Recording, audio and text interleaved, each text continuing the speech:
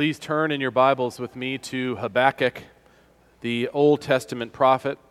We are to chapter 3, the last chapter of this 3-chapter trek, 4-sermon trek though, because I want to divide this chapter into 2 parts, 2 unequal parts. You'll see as I go. We'll look at the whole of the chapter first, and then next week, Lord willing, we'll go to the last 3 verses for a closer focus, and you'll see why in just a bit.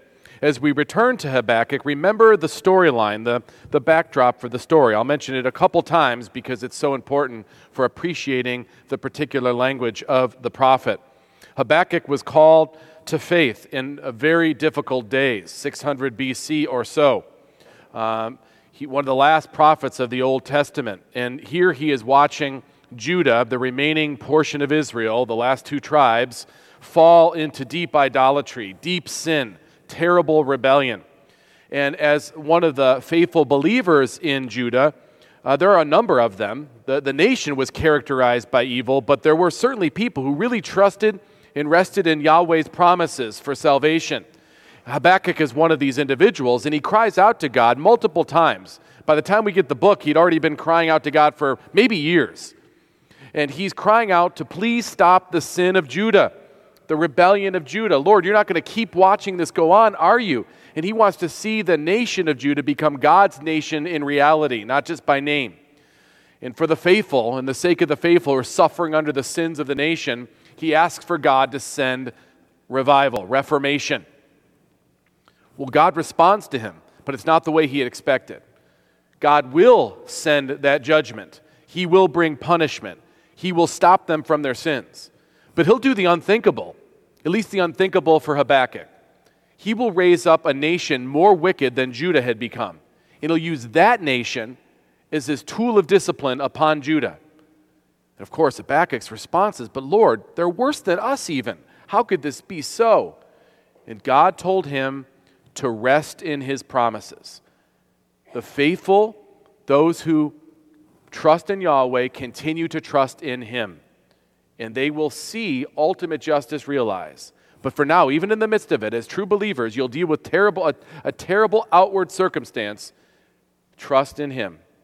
You'll be justified before God. Rest in him. Trust in his promises. So chapter 3 is the final response from Habakkuk. He's no longer going to plead a case or argue with God. He sees what God's will is. Instead, we see him responding to God's call to have faith, to trust in him, with a profession of faith, a psalm of faith, a song of faith. Chapter 3 of Habakkuk, this is God's holy word. We are blessed to have this at our disposal. So here now as I read God's word, starting at verse 1 of Habakkuk 3. A prayer of Habakkuk the prophet, according to Shigionoth. O Lord, I have heard the report of you, and your work, O Lord, do I fear. In the midst of the years, revive it. In the midst of the years, make it known. In wrath, remember mercy. God came from Teman, and the Holy One from Mount Paran, Selah. His splendor covered the heavens, and the earth was full of his praise. His brightness was like the light. Rays flashed from his hand, and there he veiled his power. Before him went pestilence, and plague followed at his heels. He stood and measured the earth. He looked and shook the nations. Then the eternal mountains were scattered. The everlasting hills sank low. His were the everlasting ways. I saw the tents of Cushan in affliction. The curtains of the land of Midian did tremble. Was your wrath against the rivers, O Lord? Was your anger against the rivers, or your indignation against the sea, when you rode on your horses, on your chariots of salvation? You stripped the sheath from your bow, calling for many arrows. Selah. You split the earth with rivers. The mountains saw you and writhed. The raging waters swept on. The deep gave forth its voice. It lifted its hands on high. The sun and the moon stood still in their place at the light of your arrows as they sped, at the flash of your glittering spear. You marched through the earth in fury. You threshed the nations in anger. You went out for the salvation of your people, for the salvation of your anointed. You crushed the head of the house of the wicked, laying him bare from thigh to neck. Selah. You pierced with his own arrows the heads of his warriors, who came like a whirlwind to scatter me, rejoicing as if to devour the poor in secret. You trampled the sea with your horses, the surging of mighty waters. I hear and my body trembles, my lips quiver at the sound. Rottenness enters into my bones, my legs tremble beneath me. Yet I will quietly wait for the day of trouble to come upon people who invade us. Though the fig tree should not blossom, nor fruit be on the vines, the produce of the olive fail, and the fields yield no food, the flock be cut off from the fold, and there be no herd in the stalls, yet I will rejoice in the Lord. I will take joy in the God of my salvation. God, the Lord, is my strength. He makes my feet like the deer's. He makes me tread on my high places. To the choir master with the stringed instruments. Palmer Robertson, the great Old Testament scholar, said Habakkuk's message is all about life, the life of faith despite many calamities. Integral to such a life is the singing of songs praising the Redeemer, the sustainer of life. Let's bow together as I lead us in prayer. Father, we are in need of your help to understand and apply your holy word. Here we are in Habakkuk, where you reveal your plan to judge the nation of Judah. But your faithful live among the nation, and they too will suffer under this judgment for sin. This is a hard message to hear, knowing not just the offenders would suffer your wrath, but even those who believed in you, those who trusted in you as their Savior, who looked to the sacrifices and what they symbolize, the coming of Christ on their behalf. Even they would find themselves having to endure suffering and loss. Father, give us faith to trust in you no matter what the circumstances bring. Father, help us to respond to you with reverence and awe no matter the immediate circumstance in which we find ourselves. Lord God, may we be drawn to your praise no matter what. May this be an opportunity to humbly submit to you. In the end, you will sustain us and give us eternal life through Christ. This we believe. Amen. Here we are, the final chapter of Habakkuk, and it's the form of a psalm. You might say it's the 151st psalm. It's written just like the psalmist in most of David's hymns in the book of Psalms.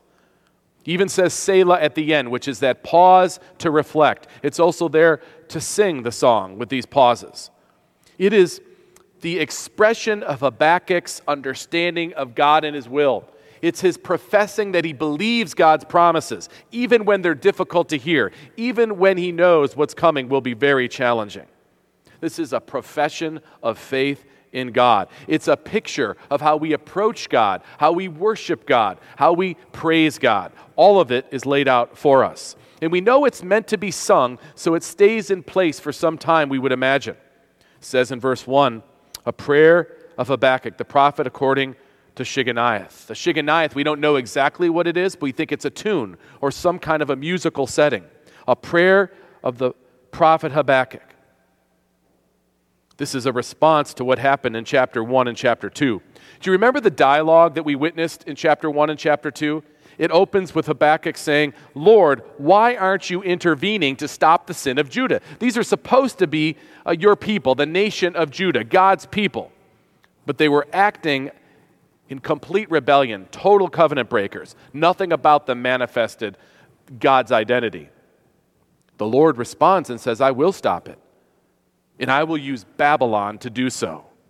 And the prophet responds, retorting, wait, seriously? Babylon, that's who you're going to raise up? They're worse than us.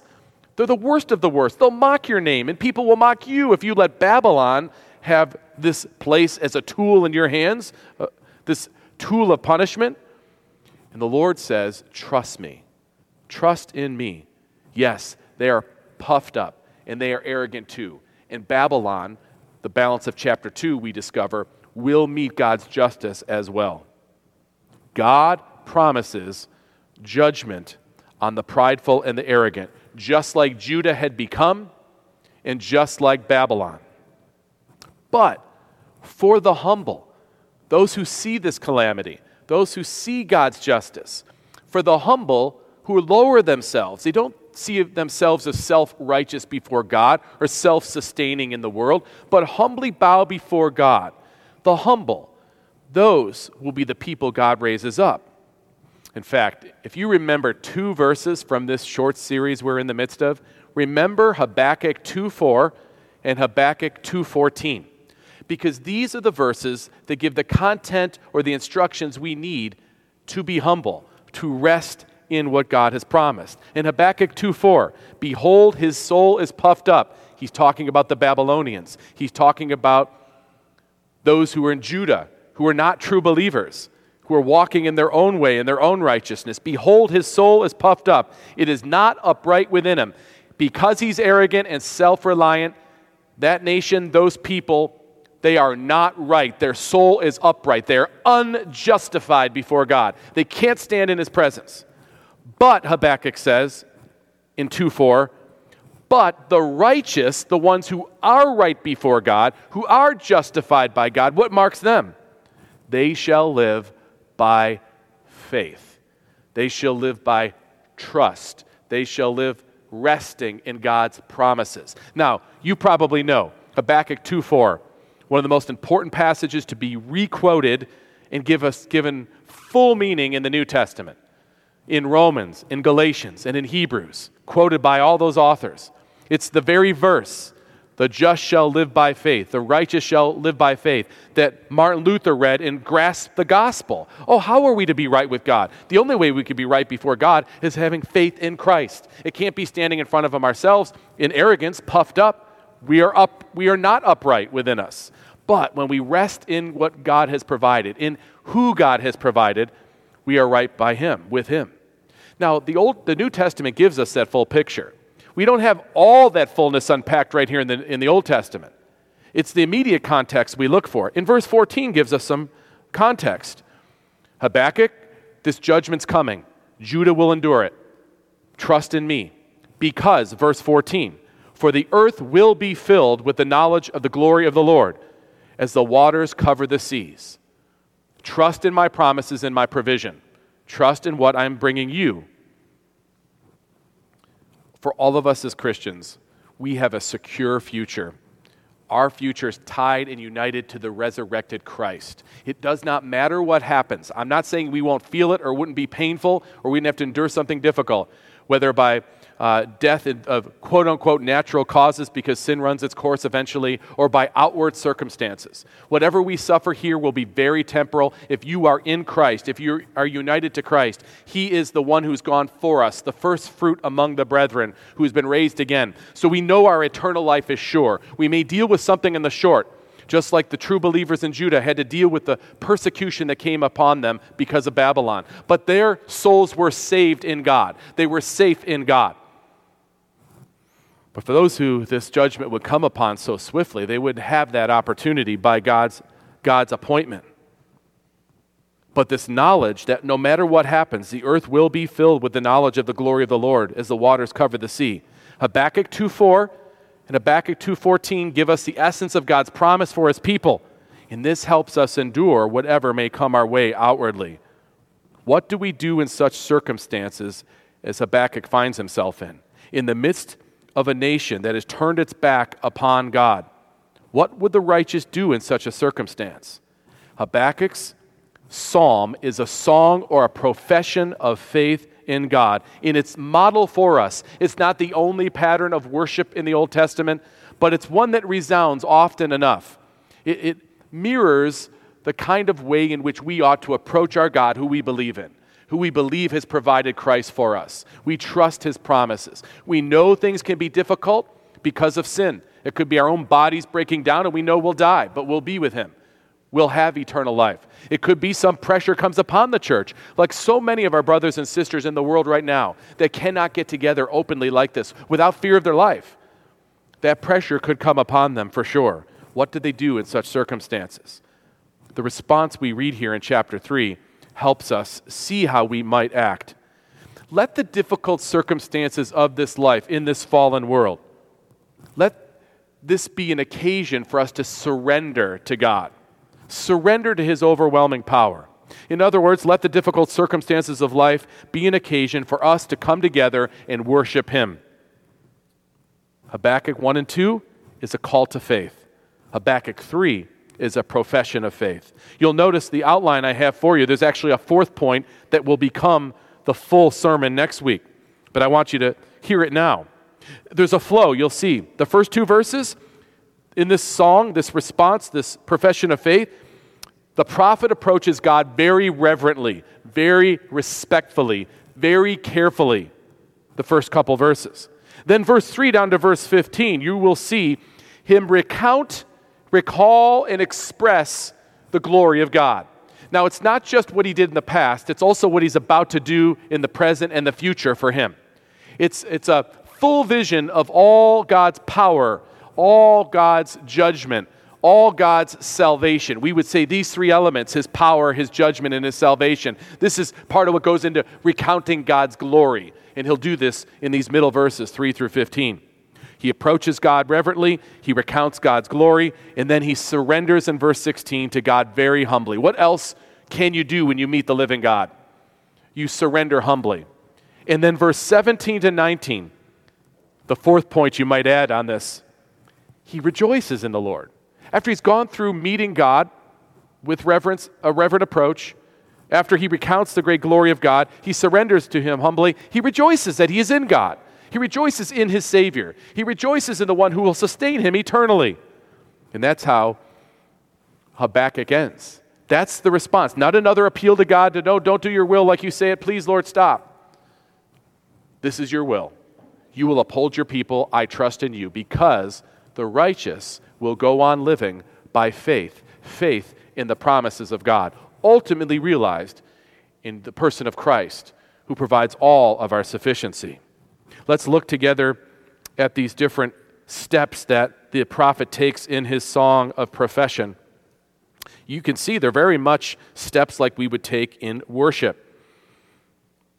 Habakkuk approaches God reverently, a prayer of Habakkuk the prophet. It's a prayer. A prayer is a statement of confession of faith that God is appealed to because he can answer such a prayer. You only go to one with a prayer who can make a change. So just coming by way of a prayer of Habakkuk, it's not an appeal, it's not another argument, Lord, a prayer of Habakkuk. He comes respectfully. It's a careful appeal. He prays to God because he believes God has the power to move. Verse 2, O Lord, Yahweh.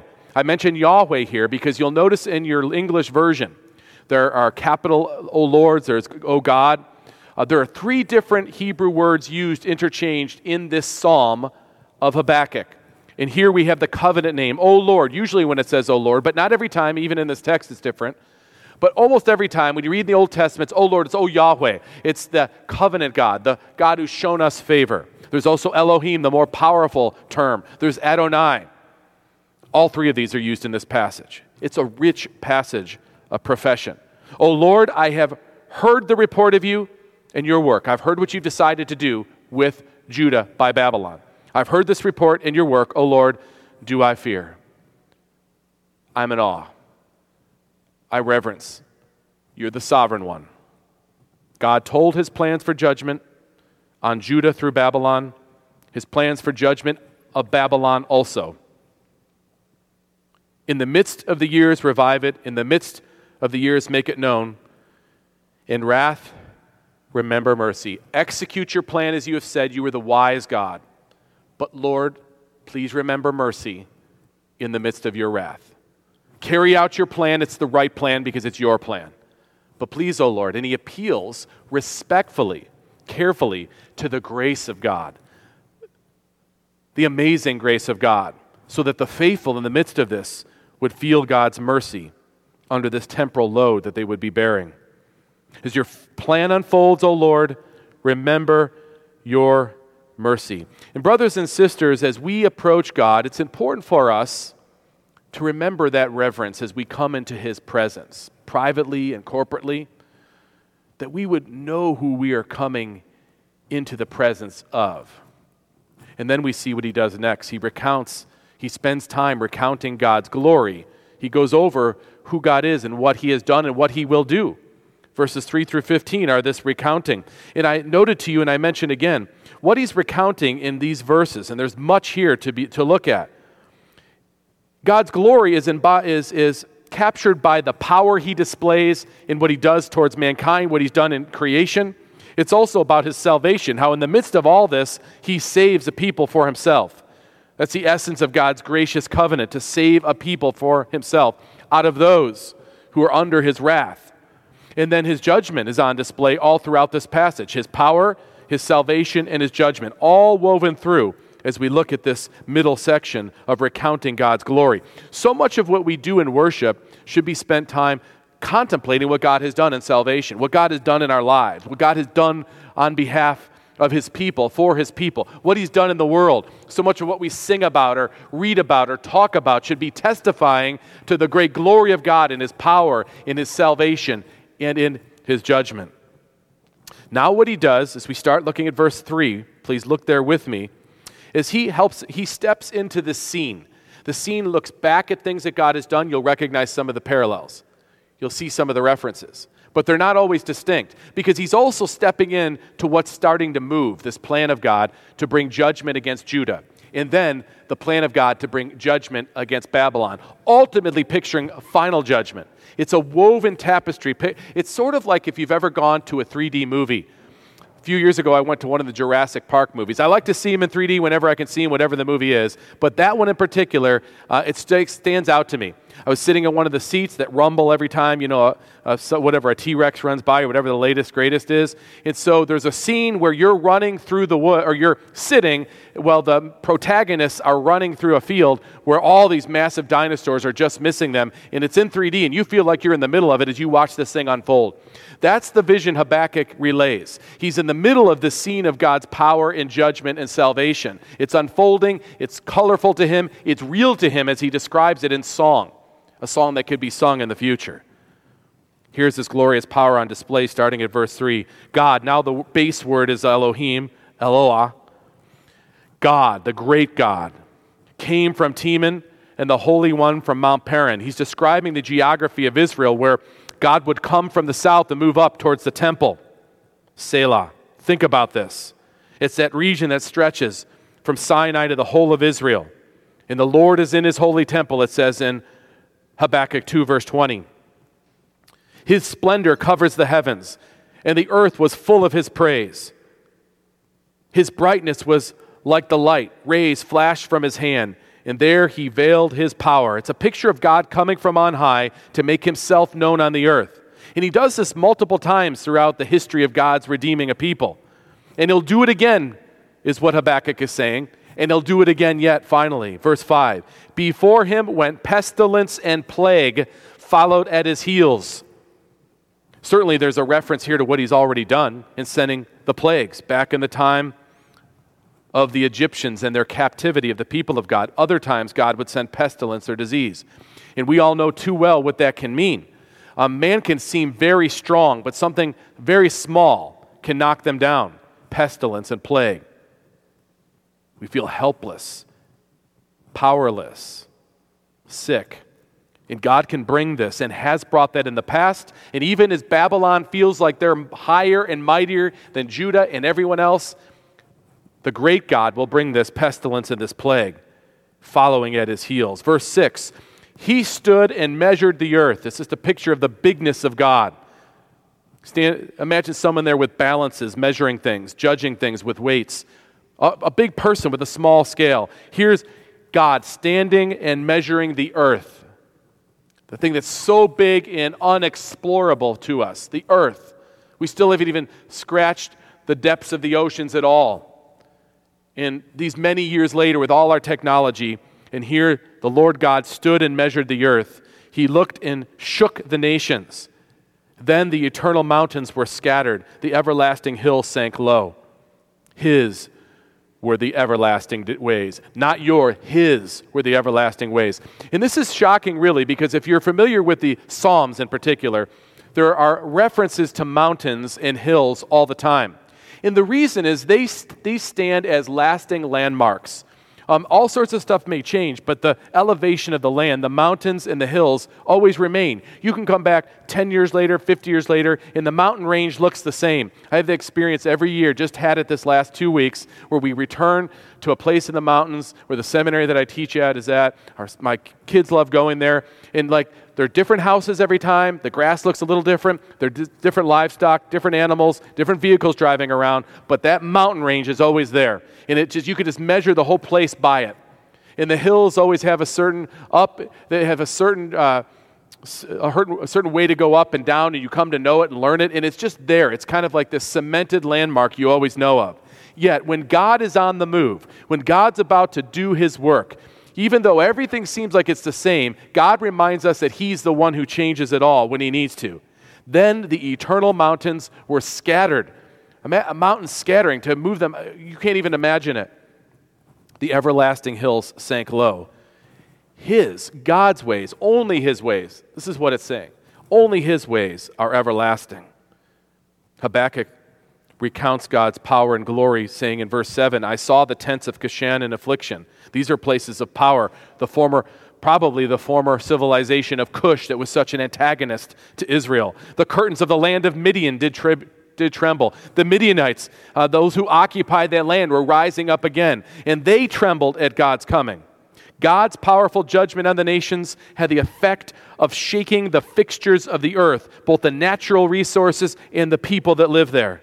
Whole nations shaken by God's powerful hand of judgment. And Habakkuk professes faith in this reality in the face of what's coming to him personally. He looks up from it and knows, yes, we will receive this from the Babylonians, but the Babylonians will receive justice from God. For us, we need to trust in him and his provision for salvation. Verse 8, he asks a few rhetorical questions to build the case, to build the picture of God's power, God's judgment, and his salvation. Was your wrath against the rivers, O Lord? What made you so angry to do this to the rivers? Was your anger against the rivers, or your indignation against the sea when you rode on the horses on your chariot of salvation?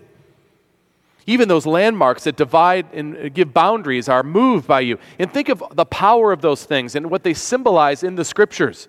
Whether it be someone swallowed by a huge fish in the ocean, that depthless, it just goes on forever sea. Whether it be the splitting apart of the Red Sea, or the stopping of the Jordan, or the Lord Jesus calming a storm that has to be calmed only by God. The powers of these waters.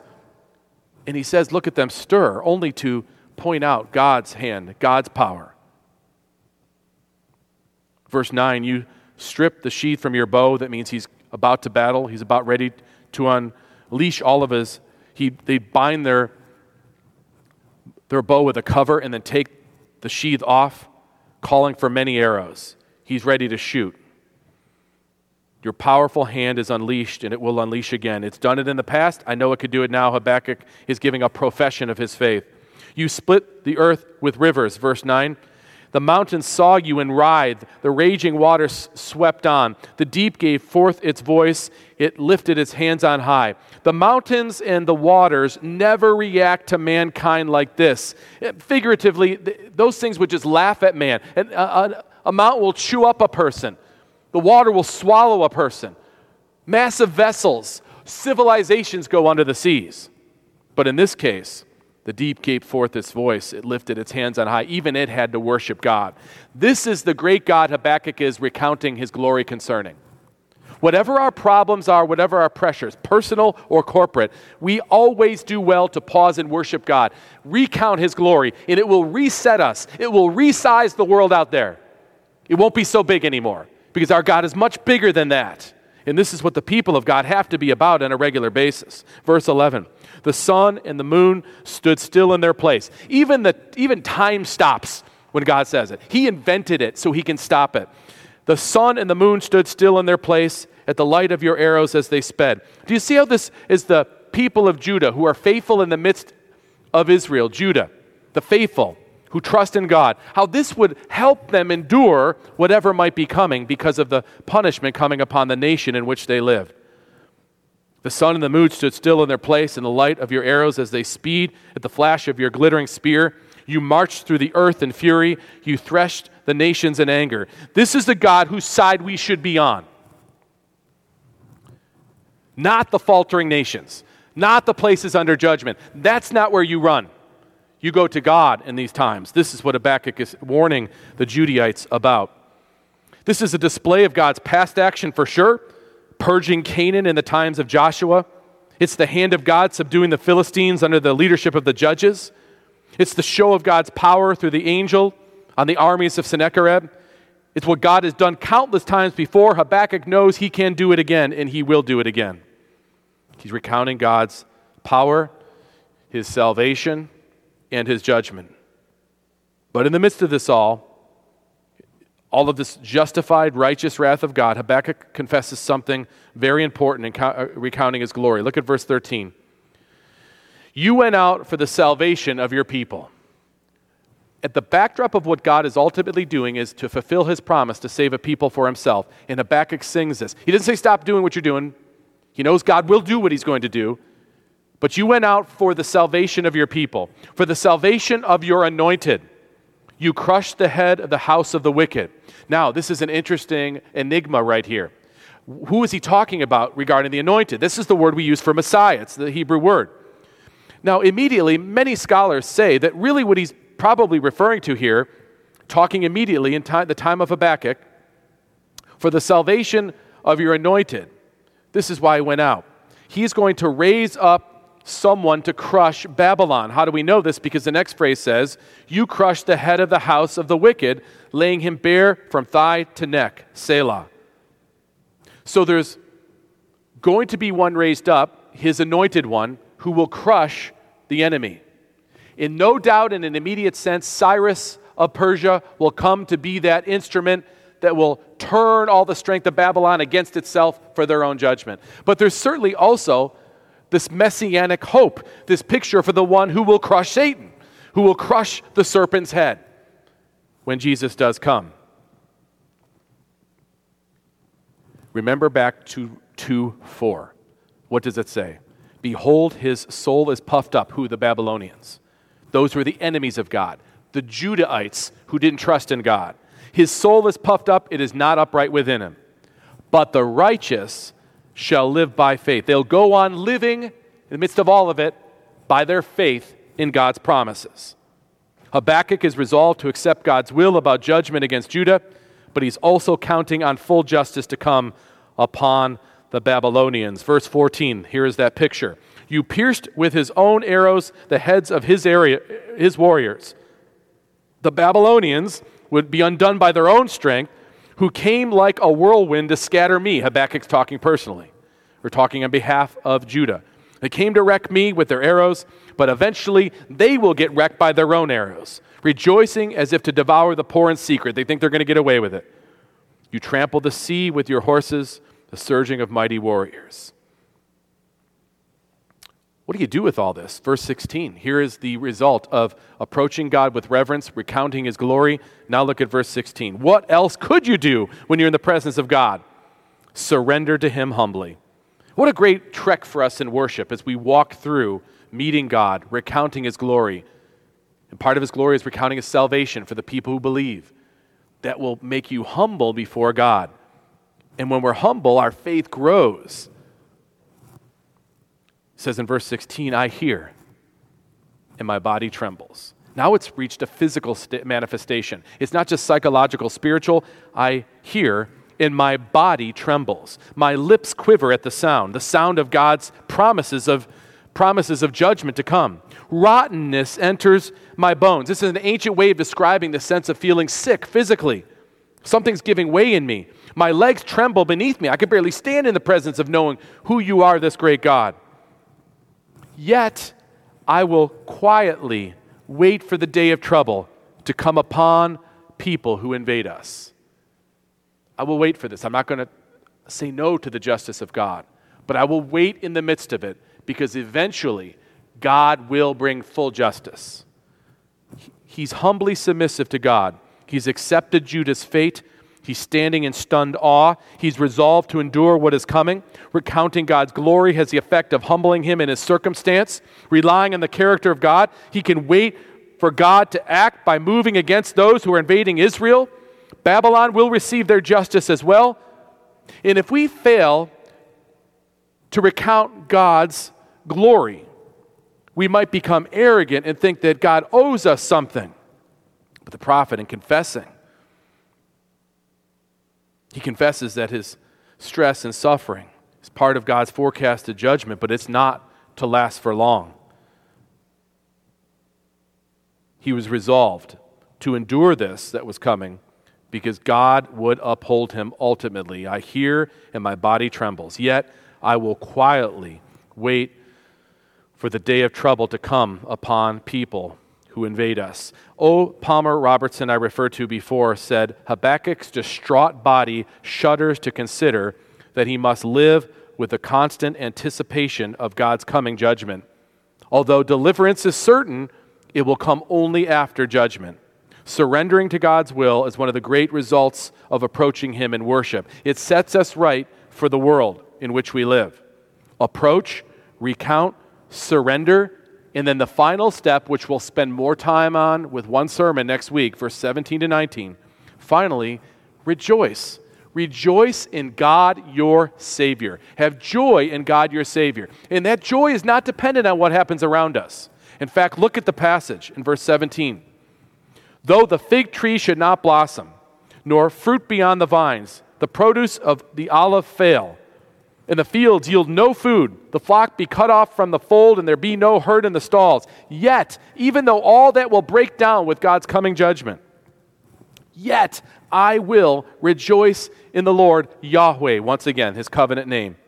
No matter what, I will rejoice in him. It's temporary what's happening here. It says in verse 18, I will take joy in the God of my salvation. God the Lord, Yahweh Adonai, is my strength. He makes my feet like the deer's. He makes me tread on my high places. This renewed rejoicing in the Lord puts his feet in a place that's stable even when it all comes down on him. The psalmist realizes that his faith can be safely put in Yahweh's grace for his personal well-being and for their national survival, his covenantal survival. Even if everything runs out, everything's gone, all sustenance lost, I will still give praise to God. Baker, the commentator, says in his section on Habakkuk 3, he is the covenant God who keeps his promises, and in periods of affliction, for his covenant people, he is also their Savior. Even now, in the midst of doubt and oppression, the writer wants to rejoice in God, his Savior. Rejoicing comes from having God as Savior. He shows that he is prepared to live by faith, his faith in unseen promises, even suffering. But the righteous shall live by his or her faith. This prayer of Habakkuk is a psalm. It provides stamina for us in the coming hardships that we may endure, whether they be personal because of the ravages of sin that just affect us or on a wider scale. And this is what worship does for us. It sets us up. It readies for this. It allows us not just to endure, but to rejoice in God our Savior. Kind of starts in depression and doubt. As God's righteousness and justice is on display, but it ends. It ends with a lively confidence in God's provision and sustaining power. Verse 18, I will take joy in the God of my salvation. God, the Lord, is my strength. He makes my feet like the deer's. He makes me tread on high places. Ken Fentress, who writes a commentary, gives a good closing statement that I'll close with. Fentress writes, Habakkuk began his dialogue with the Lord in the form of a frustrated complaint about the state of affairs in Judah and God's apparent silence concerning it. Now the prophet is hushed in reverential awe before the Lord in his temple. When we find ourselves in the presence of the Lord in worship, it can be profoundly transformative. Our perspective changes on all things in this world. When vexed by the sinfulness of society, Christians must go to the house of the Lord and worship him in order to gain the strength, the wisdom, and the insight that we need to rightly understand the world that we are passing through as mere sojourners. So let the difficult circumstances of this life be an occasion to surrender ourselves to God's overwhelming power. Let the difficult circumstances of life be the occasion for us to worship him. Let's bow together as I lead us in prayer. Dear Lord, we come before you with reverence and with awe for your many powerful works, yet we approach you as our Heavenly Father at the same time, knowing that you will sustain us through whatever storm may come. We submit to your care. We trust you for whatever situation you bring. Where we lack trust, O Lord, please build our faith. We believe in your promise to deliver us ultimately through Christ. May that manifest itself as a priority or a principle in all of our life and our decisions. That this assurance that we have from you might give us strength to stand. We will take joy in you, the God of our salvation. You are our strength. You make our feet like the deer's. You make us tread on high places through Jesus Christ. Amen.